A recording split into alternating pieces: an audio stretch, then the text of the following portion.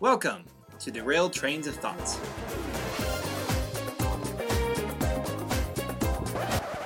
Welcome to Derailed Trains of Thought.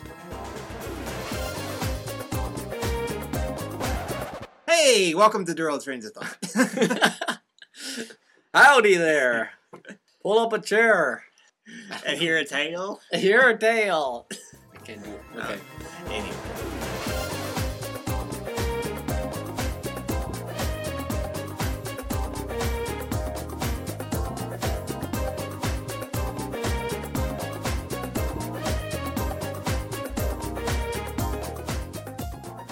So, it's episode 15, Tim. Yes, that's right. Welcome back, everyone, for another edition of Derailed Trains of Thought, episode 15.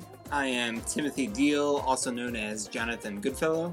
And I am Nick Hayden, also known as Lance Valentina. Both story project names there again. Yeah, I'm running out of nicknames. I never acquired quite as many as Tim has, I don't think. Well, half of mine are nicknames I gave myself, Well. so I'm not sure that's accurate. But welcome back, and hope everyone has had a good week out, or since whenever it's been the last time since you listened to us, for those of you who are still getting caught up. I hope you enjoyed your fan fictions that you have read since. Okay, never mind. Trying to be clever. All right, well, I think we better stop ad-libbing and just get on with our first segment for today. Listener feedback.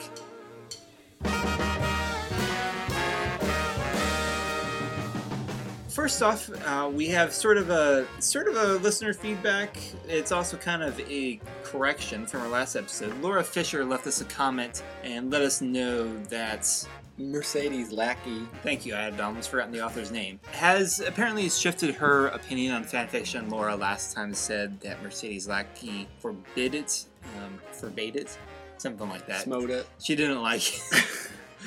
She outlawed it for a time, but she's since changed her position on that, and Laura had some interesting information about that from Wikipedia that you should go check out in the comments. Yeah. Laura was also inspired to catch up on some of our old podcasts, and she left an interesting comment regarding Princess Mononoke from the How to Read a Story episode. And commenting on how well Miyazaki balances humans' need for nature and then protecting nature. That Princess Mononoke doesn't just say, get rid of all technology and be natives, and it doesn't say, burn down all the forests. And I think it's the confusing thing about that movie the first time you see it, because you expect it to be one way or the other. It's very complex. Mm-hmm. And Miyazaki likes doing that. Most of his bad guys are kind of multi-layered. It'd be nice if more movies were a little more, not all movies, but some movies a little more nuanced, I guess, in their how they come down on important subject matter. Mm-hmm. Incidentally, I recently saw another Studio Ghibli film, one that was done by Hayao Miyazaki's son, Gorō Miyazaki. Oh. An adaptation of Tales from Earthsea. It was odd. Oh, by Ursula Le Guin? Yeah, adaptation of that. Oh, okay. Interesting. Which, from what the author has said, it was kind of a very loose adaptation, which Studio Ghibli is liable to do. Yeah, I mean, Howl's Moving Castle is pretty loose according to the book. But probably the scariest villain, or creepiest villain, at least I've ever seen in a Ghibli film. But odd. Gorō has a bit to learn from his father yet, I think. And one other quick thing we'll mention real quick. We had an anonymous person leave a comment about fandoms, about some fandoms that they had been a part in. Thank you for commenting and listing that. Yeah, it was quite entertaining to read all the different things you're interested in. Yeah, I mean, we're always trying to foster more discussion on it. And so that's always cool to see someone kind of join in. Yeah, sharing a little bit about yourself. So that's always cool. And a quick note, I hope you enjoy the updates on the website. We try to make it a little less load time on some of the pages. Yeah, I think it's really cool. I really like that we can see all the episodes are right there on the main page, but it doesn't. Hopefully the page is much easier to load now. Yeah. That's cool. All right, with that said, I think we're ready to dive into Story School. Oh.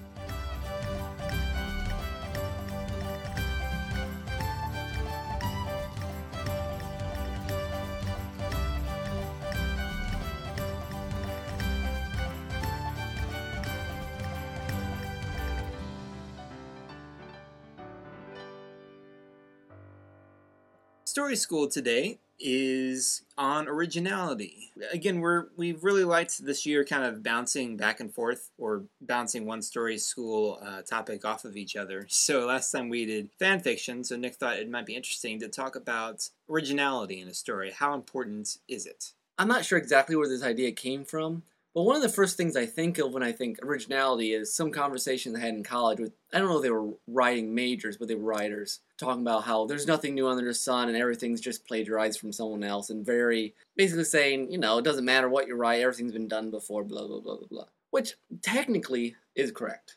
Mm-hmm. I mean, I just read Ecclesiastes, oddly enough, last week. There is nothing new under the sun. There's nothing new under the sun. Meaningless. But I think, I have two sides. I'll start with the one. Originality in the sense of trying not to just copy, but to put your own spin on something is certainly worth doing. That just because people have told a story about princesses and princes doesn't mean that another person can't tell the same story and make it worth reading. Yeah, I mean, there are myths and legends that people never get tired of hearing because, in a sense, it's kind of bred into us. The knight goes out to save a damsel in distress, even though I don't know very many stories that go like that. That's kind of the, those are the archetypes, the broad strokes. Well, I meant to go look at TV tropes. Have you been to that website before? Yeah, I've wasted some time there.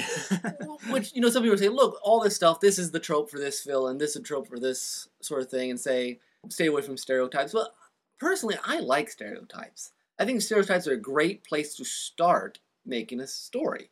Now, you don't necessarily want to be free with it. You want to, move it in the direction you want to go with it. But I think the need to be different or to be original can sometimes be a bad thing. No, I think that's very true. And I think TV tropes is kind of a good and bad thing. It's interesting to catalog all these things, but I think even some people who've been involved with the community there have said, look, don't take this too seriously. Remember the MST3K mantra, it's just a show, you should really just relax. I like that.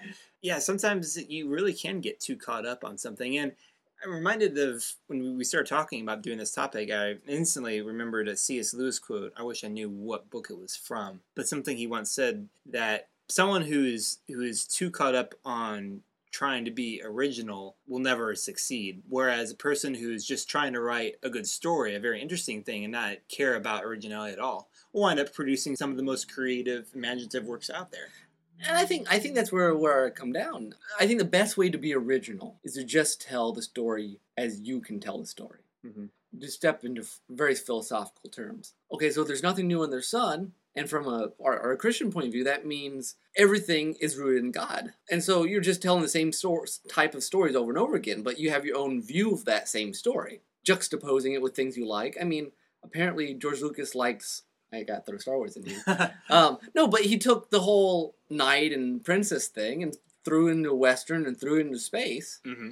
It's the same old story, but you just put your own personal twist on it. And I think you're right. If you were purposely trying to do something unique, it would have been lame. Yeah. But if this is how you feel it's interesting. Well, as far as like the philosophical nature, like where it's coming truth, it reminds me of that passage you often quoted from G.K. Chesterton from Orthodoxy. The kind of idea that God doesn't get tired of good stuff just because good stuff happens regularly. It doesn't make it any less good. So he's like the child who makes the sun go up, and he's like, that was great, do it again. Exactly. My son, if you do something once, he wants to do it 10 times. And I think good things you want to see over and over again. There's a reason we do the same movies, or types of stories over and over again. And I feel like sometimes the cutting edge of art is too interested in trying to do something brand new. Maybe they'll put something on TV, film something that's over the top just because it hasn't been done before. Mm-hmm. Or, I wish I could remember it, but I was at my sister's bookstore reading she gets advanced reader copies. And it was like this guy who worked in an office, and he was divorced, and he wanted to move to Australia, and there was something about, I'm just going to make it up, a midget. I mean, they try so hard to make it into something completely not seen before. It's the story of a one-armed bowling man who is addicted to cheese and to quote Weird Al. Okay. I actually want to see that book now. Which, it could be a good book, but if your selling point is simply the being different, mm-hmm.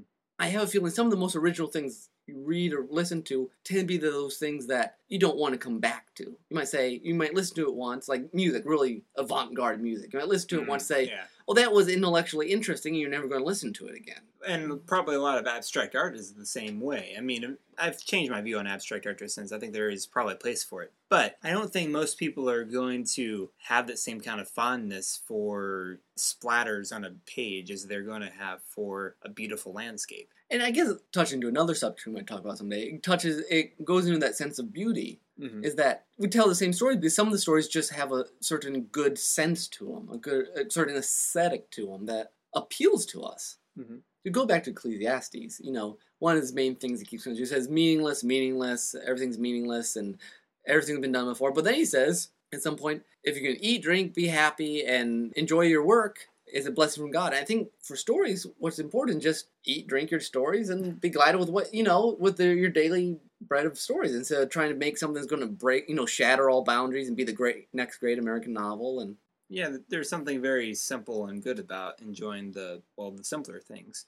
But I think it's worth that we also talk about kind of the flip side of this, where we have, sometimes when people, their aim isn't to be original at all, and so they wind up making a product that looks very much like 100 other things that have been done. Yeah, like the people purposely go on whatever's popular and say, I'm going to write a book like that.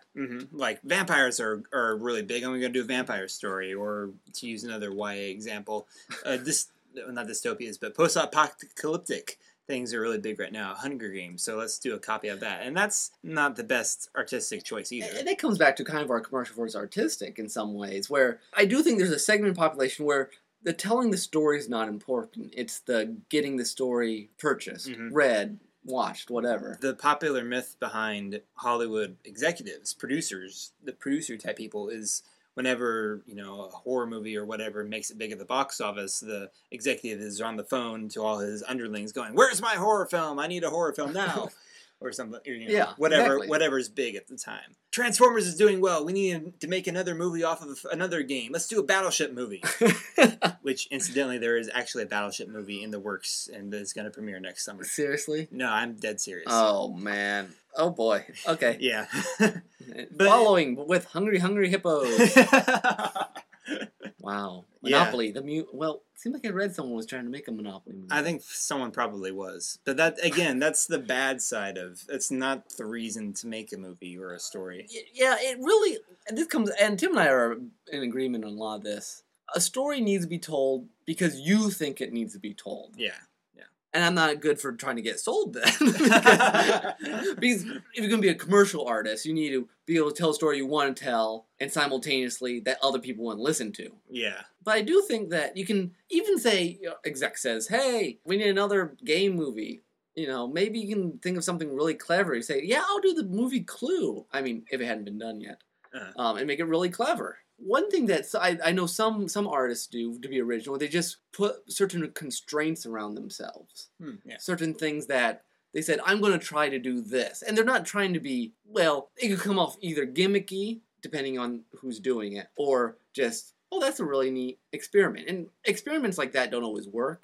We've talked about rope in here before, which, is all kind of simulates one camera shot, basically one room for a movie. Which I thought was fascinating. Some other people... I love it, yeah. Well, and Hitchcock didn't do that. Rear Window was kind of an experiment in how do you tell a story. That's true. Confining to one location. Also, sort of, the character is the voyeur along with the audience. Yeah. I mean, movies like Cloverfield say, look, we're going to tell a Godzilla movie from just some random guy running around.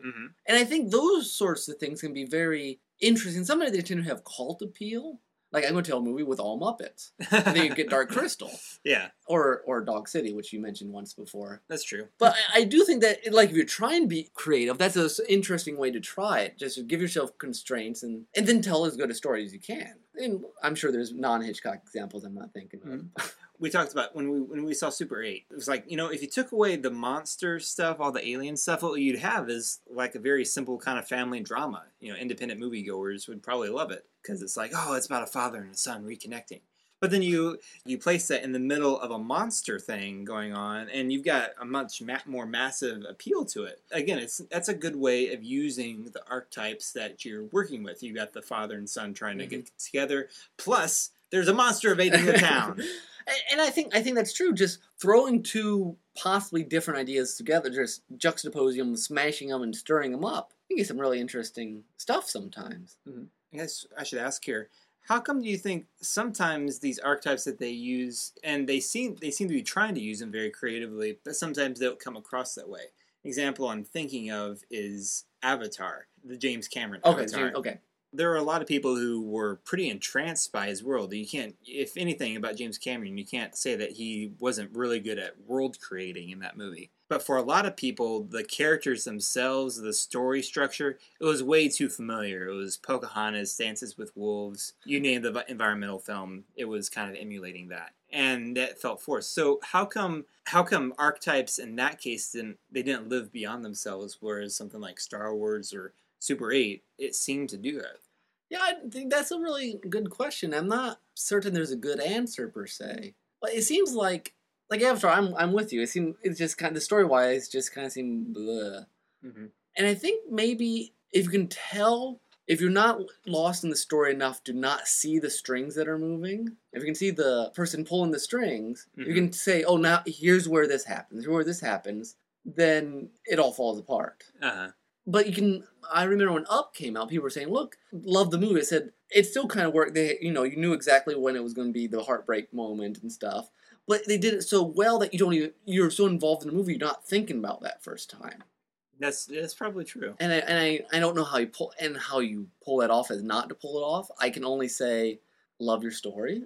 I mean, that's probably the first step, and then have someone else look at it and see. Because like Star Wars, you're not thinking about it, partly because it's in such new clothing, but Avatar's in new clothing. Mm-hmm. Maybe because the conflict itself, the whole, here's a planet, and it's been seen so many times, and so many times it's been in movies where it's not like Miyazaki, where the conflict between nature and invading man is complex, and you feel like each person has real sides. You feel like both sides are just stand-ins for drama. That's a very good point, because Miyazaki does have very environmental kind of overtones, but that's the thing. There are more overtones as opposed to two ideas that just clashing against each other. Like, the military guys, I don't think had much real resemblance to reality. And I think even though they would have done the same story, but given the characters a little more roundedness, mm-hmm. I think would have gone a long way. Yeah. It maybe make the military guy still crazy, but make him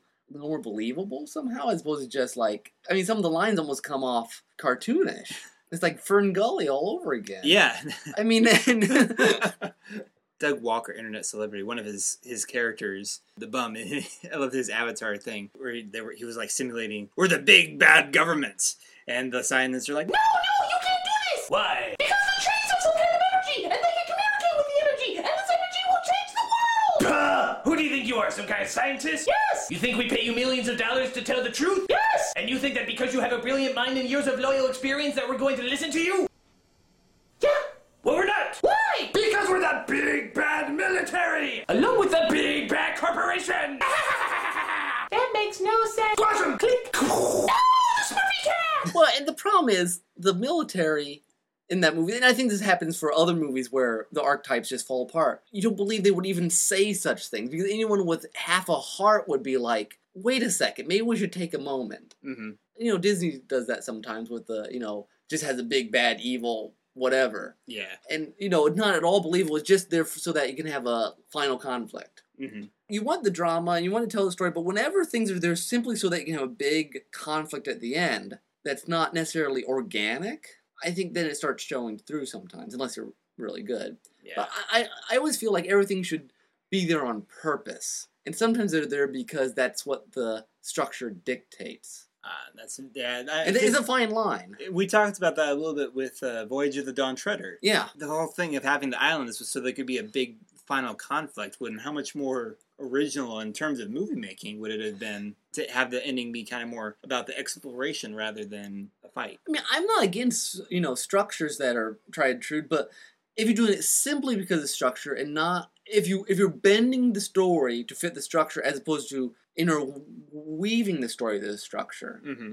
I think it tends to not work as well. Or get rid of the structure and just let the movie evolve like it should. Now, the structure shows up because a lot of movies end up that way organically. Mm-hmm. Well, structure can be a very good thing. Yeah, I mean, it's like writing a sonnet. If you write a sonnet, a bad sonnet, you're doing all the rhyming and rhythm, but if you're moving your sentence structures around until it doesn't sound like English. Mm-hmm. But a good sonnet, it sounds like English, and it fits the structure. That's what good movies do. But the key is the story has to come first. The story has to come first, which always happens, Yeah.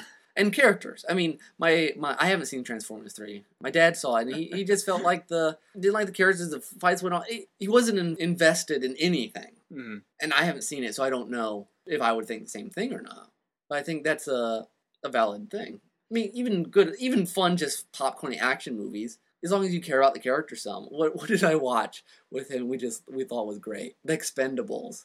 That's a great action movie. I've been meaning to see that. It's like the finale is just so much stuff blowing up. It's just wonderful. That's the way some movies need to be. Exactly. I mean, Natasha's like, after it, she's like, that was ridiculous. But, like, it was awesome. But to be fair, in the point of an equally critical light on a creator I care very much about, I do think the problem of story not coming first could also be seen in Jim Henson's film, The Dark Crystal, to a certain extent. That was a film that really started, the conception of it started with the world making. There was this artist named Brian Froud that Jim Henson contacted, wanted to create a fantasy movie set in this world. It's a fascinating movie. There's no humans in it. It's all puppetry. It's pretty amazing cinematically, but the story is maybe a little too familiar, and I think that's one reason why it's kind of cultish. Because it is very kind of Lord of the Rings. They've got a thing. They've got to go into the villain's lair to destroy or to actually place back. But a lot of it is very familiar. I wonder if A little too familiar, maybe. If movies that are experimenting with some sort of new structure, with Muppets for the whole thing, or a very distinct world. Because fantasy novels or fantasy movies sometimes seem to have this problem where the world's great, but the story's too tried and true. Mm-hmm. Or Avatar. I mean, I wonder sometimes they spend so much time on the visuals and the ideas behind it that sometimes the story gets lost in all the in the building, because they're so focused on being original on the one area that another area kind of falls to the wayside. Which, I mean, you gotta give credit. I mean, because movie making is a very complicated thing. Definitely. To balance everything out. I mean, I think sometimes they almost just want. I don't know this for sure, but maybe they just want to tell this story in this world, like you said, and then they'll just get a script that works. Yeah.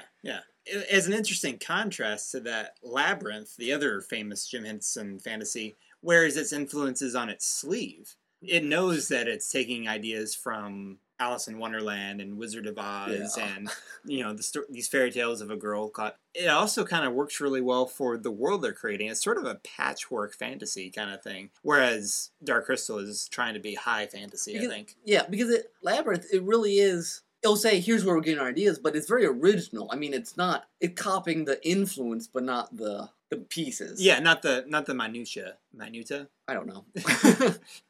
I always love when I try to use vocabulary words that you see in a book, but you hardly ever say in real life. Anyway. Another, Natasha, I was asking Natasha, what was the most original thing she's seen recently? And she said Memento, which we talked about here. But that's a movie that's it's a very unique idea, but the story went first. I mean, it's about going backwards. You could have done it wrong or right or many other ways. Mm-hmm.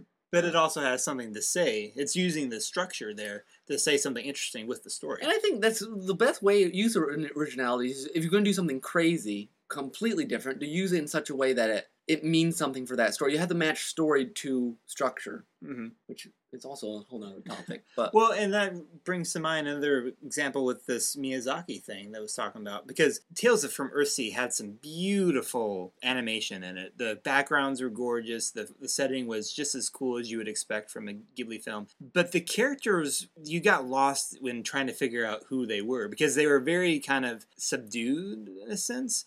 In contrast, you can enter into a movie like Spirited Away, which has all kinds of crazy fantasy stuff going on, but you've instantly connected at the beginning of the film with Chihiro. That's kind of you've got a stable ground here. In Tales from Earthsea, I don't know that there was ever a person that the audience could empathize with very quickly, and so I think in that sense, you had some of the pieces but the structure didn't follow through. Well, that's why many fantasy stories are structured is to start in some backwater place with some no-name kid. Yeah. Because then they don't know anything, just like the audience doesn't know anything. Mm-hmm. And then they introduce it at the same Because time. when you just throw them straight in the middle, it takes a lot more effort. You can do it. And Miyazaki has this pitch-perfect way of letting his fantasy world for the movie kind of unfold in front of you in a way that really supports the main story. Speaking of unfolding, and I need to expand my movies, I think, but Inception, the way they unfolded that, which you could have gone wrong a lot of different ways explaining that movie. That's very true. But I mean, the first 20 minutes, which throws you right in the middle of it, keeps you're always on just the edge of not quite understanding, but they keep giving you just enough stuff. Well, Inception is another good example of creatively and originally melding genre ideas together. Because not only is it kind of a science fiction mind-twisting thing, it's also a caper movie. Yeah, it's the, my last job till I get out movie. Yeah, so there's a structure that the audience understands, and then you throw into the whole dream sequence things, and it gives them kind of a foundation for understanding this really out there idea. Exactly. So I guess that's, I think we hit some ideas how to be original, some ideas how not to be original. I guess the last thing is don't worry about it. So in other words, this entire discussion was pointless. No. But I mean, don't get caught up on it. But definitely look for new ways of seeing things. But don't be afraid to rely Combining things. But don't be afraid to rely on old ideas as sort of your backbone. Because the old ideas work. Yeah, as long as you do them right. Yeah. And story is king. I like that. Story is king. It sounds like a line from Tennyson. Maybe it should be. Yeah. No, there's in Idol of the King at one point it says, I don't remember, and something was king, like fear was king, or I don't remember. But story is king. Well, I hope I made Lord Tennyson proud. All right. First soundtrack, then, is mine. That's right. Let's go on to soundtrack.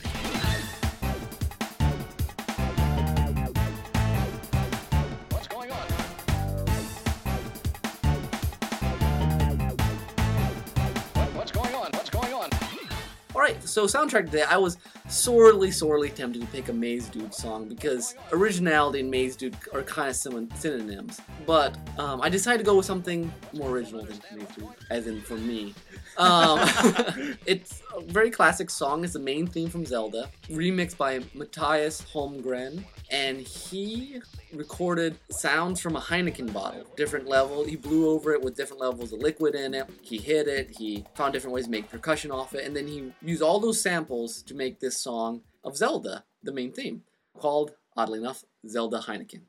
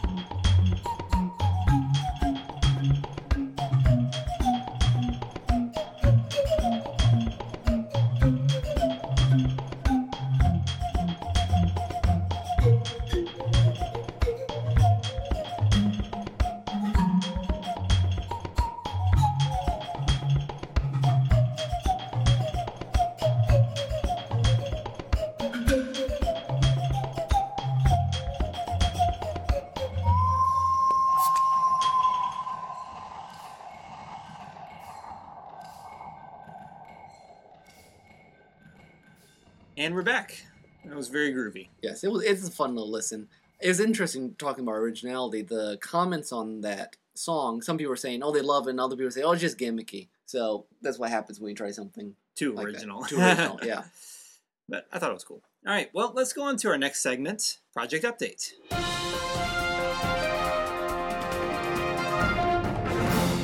So, Nick, you working on stuff? I'm working on stuff. Tim, how about you? I'm working on stuff. Can't really talk about it yet. All right, sounds good. That's our project update. All right, next segment.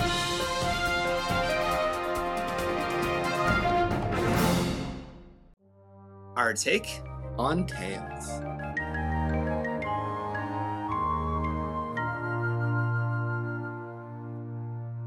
Right, so this is a segment where we just talk about something we've seen or read that we thought was interesting and worth sharing. Mine might be a little lengthy, possibly. Do you have one? Yeah, you specifically asked for our take on Tales this time, so I was like, Nick has something he really wants to talk about. I was very proud of myself. I finally finished something I'd been working on for about 3 years. Oh, really? Yeah. Okay, well, I might as well. With that, I better start. Yeah, go for it. Okay, so I finished Les Mis. Les Miserables by Victor Hugo. I started congratulations. I started like 3 years ago, and I kind of read it on and off because the setup, well, the book's 1,500 pages. Yeah, but with all the Russian novels you've read, that's easy, right? Even for a Russian novel. But I read in stages, partly because it's split up in 4 books, and each book split up into like 10 sections. Each section has like, anywhere between 3 and 20 chapters. So it's very easy to read parts at a time.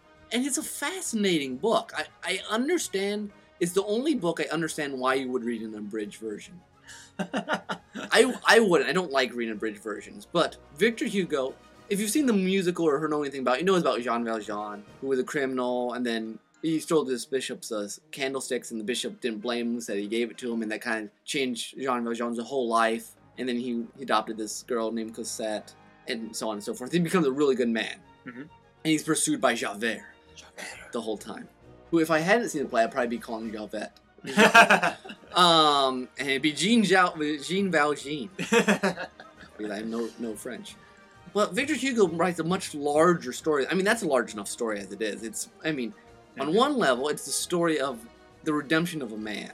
On the other level, it's the story of France, of history, of the progress of mankind. I mean, there's there's 50 pages on the Battle of Waterloo that really doesn't have anything to do with the story except to set up this idea of, there's a lot in it about France and about moving from monarchy to republic, that this political expression of the freedom of mankind and how mankind's progressing to more and more freedom, and eventually there'd be this sort of utopia, which at that point I got kind of like, really, Victor? Because Victor. I can't buy the whole eventually everything will be fine once we get all our systems in place. This was written in the 1800s, 1860-ish? Okay. Yeah. It's interesting because it's a very it's a romantic style, meaning it's very kind of overblown and emotional. And the notes at the beginning say that by the time he finished it, that style had gone out of, or that kind of book had gone out of style, so it wasn't well received very well when it was. Interesting. Because it is very emotional, very kind of soap opera at times. Which I don't mind because he does it very well. So it wasn't serialized, it was published in one big chunk?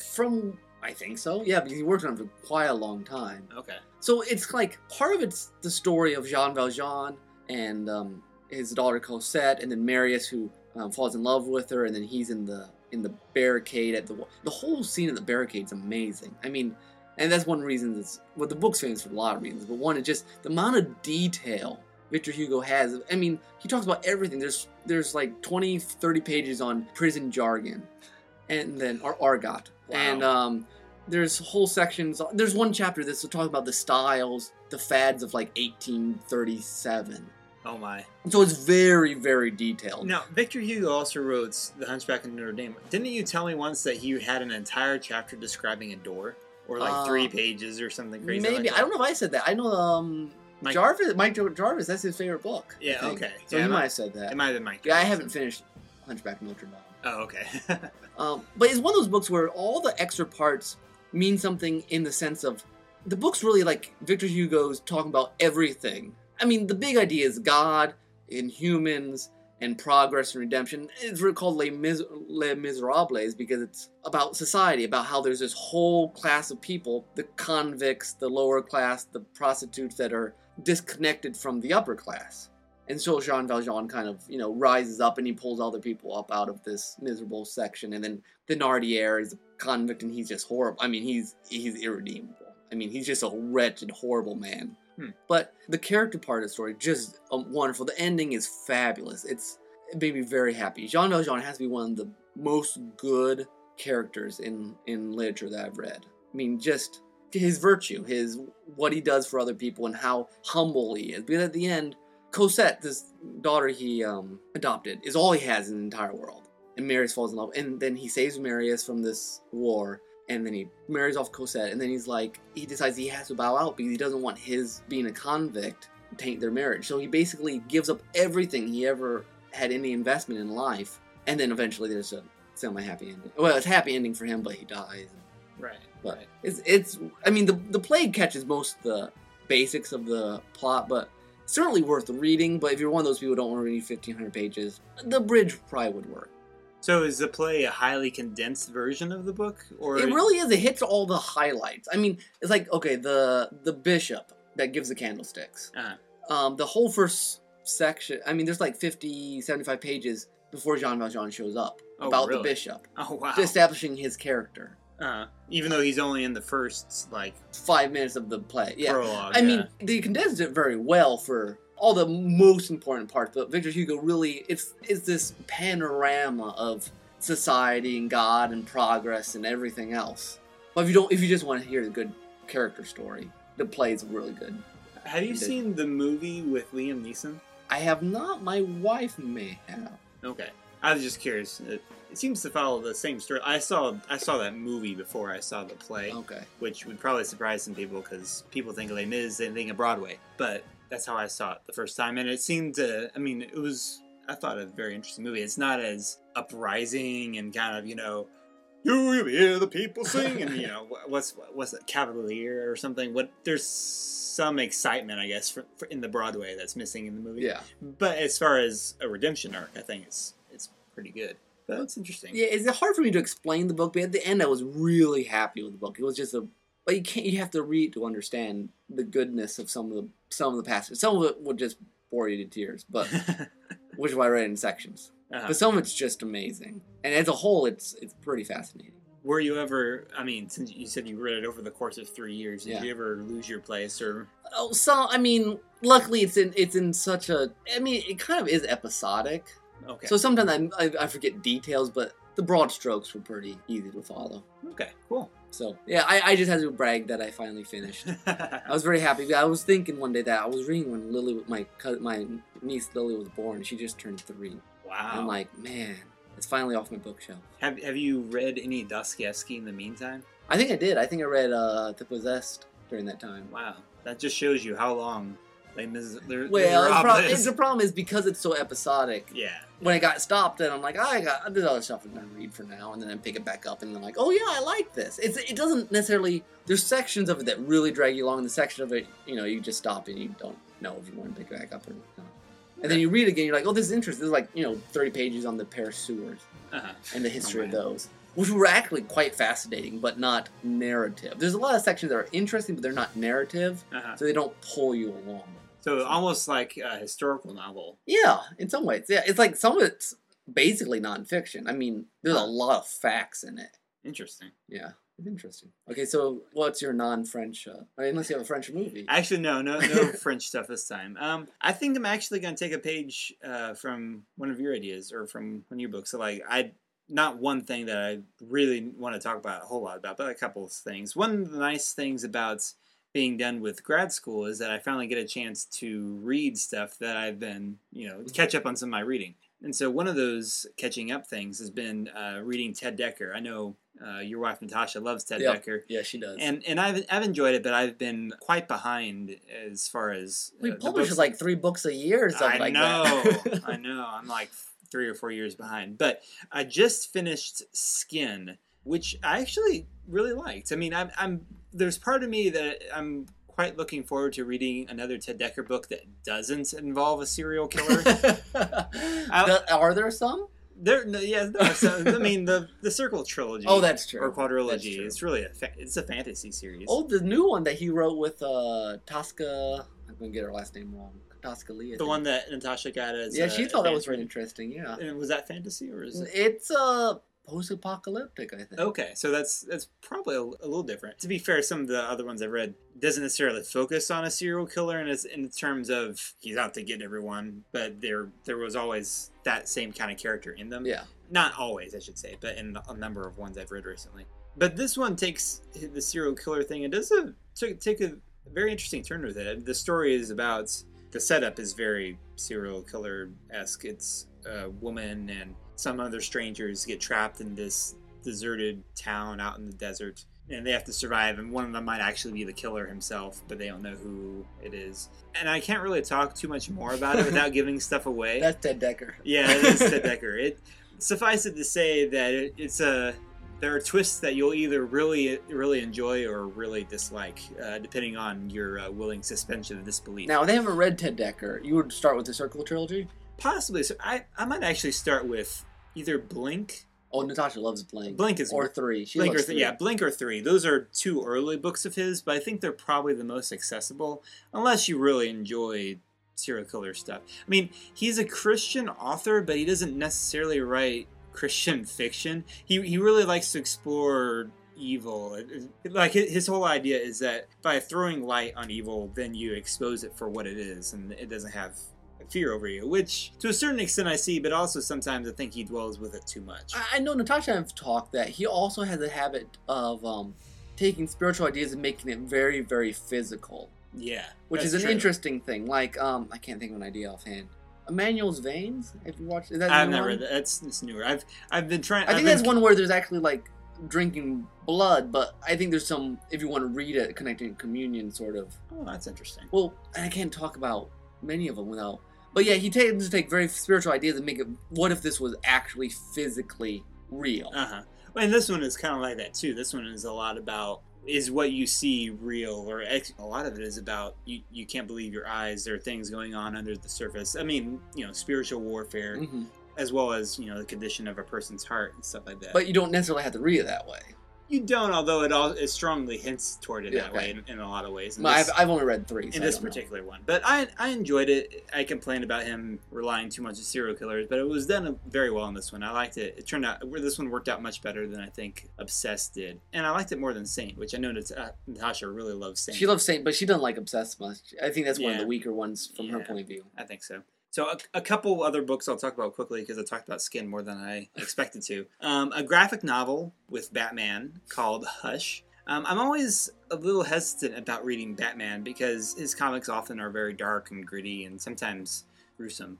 So I'm always a little cautious. But this is a story that I'd heard a lot of good things about. And I really, really liked it. If you were a fan of the Batman animated series, you'd probably feel right at home with this story. Oh, interesting. Jeff Loeb, I hope I'm saying his name right, he was the author, and Jim Lee, they're the ones who did this story, and they had a nice setup where they knew they were going to have a 12-month run on Batman. And so that's what they did, and it kind of felt like they took it's like, okay, we get to write Batman solely for 12 months. What kind of fun stuff can we do with this? Cool. So it's a cool story that involves almost all of Batman's main villains, but with someone who's kind of pulling the strings, kind of influencing the villains to do things in a way that they haven't done before, and in that sense, kind of threatening Batman. And it brings in a lot of Batman mythology, But it also explains it in such a way that people who wouldn't know it could really still get into it, really enjoy it. Cool. So it's a 2-volume set in trade paperback form. So it's called Hush. I highly recommend it. Nice. And the third book I'll talk about, unfortunately, it's not published yet, but we're working on that. I finally, after saying for many months that I was going to actually finally read it, I have finally read Nick's book, The Squire, and I loved it. I think it's my favorite new book of Nick's because it's a really fun world. It's a fantasy book, but it's kind of... It borderlines on spoof, but while not really going into it. It's like, it pokes gentle humor at some of the crazy characters that are really kind of out there as far as fantasy conventions go. But at the same time, it is an authentic adventure story and it takes itself seriously. And I really love the whole focus on the main character and his very servant-like attitude. He's a character that Obed winds up becoming a squire without really intending to or really having... He's the most plain person you can imagine, but he winds up getting this whole entourage of followers, even though he's a squire for a knight who doesn't appreciate him at all. But it was a very, very fun read, and my little sister has really enjoyed it too. Oh, good. Yeah, I need to do something with it. It really is a very unique combination of things. So hopefully, keep pressure on Nick, folks, because we wanted him to get an agent and publish it, and because I know Danielle really already knows someone she wants to recommend it to. So good, nice, thank you. All right, well then we'll wrap things up, and we'll give you some contact info. All right, our website is derailedtrainsofthought.blogspot.com. Please come leave us comments. We'd love to hear from you. We will feature you on the podcast. Like we said earlier, it's really nicely formatted now. It's a little bit easier to load web page, so check it out. Subscribe to us on iTunes. It's a very easy, nice way to get our episodes. Have all the episodes in one place, and you can always email us at derailedtrains@gmail.com. Yeah, we should give a prize to this first person who emails us. Ooh. I don't know what prize, though. Yeah, I'll write you a flash fiction.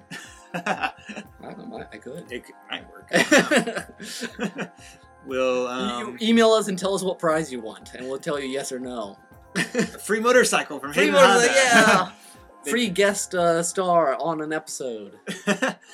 We better be careful. No, I don't know. We don't. We're actually quite poor. What's something we could have him talk to us about? Okay, yeah, we would like to hear from you for this episode. What is the most original thing you've read and or seen? And was it any good? Ooh, interesting question. Because sometimes original things are not good. That's right. Sometimes they are. Sometimes they're just strange. Like, I have never seen Lady Gaga, but she's original. Yeah. She may or may not be good. Yeah. I would say I'm not, but... Have you seen the Weird Al parody of... It is quite...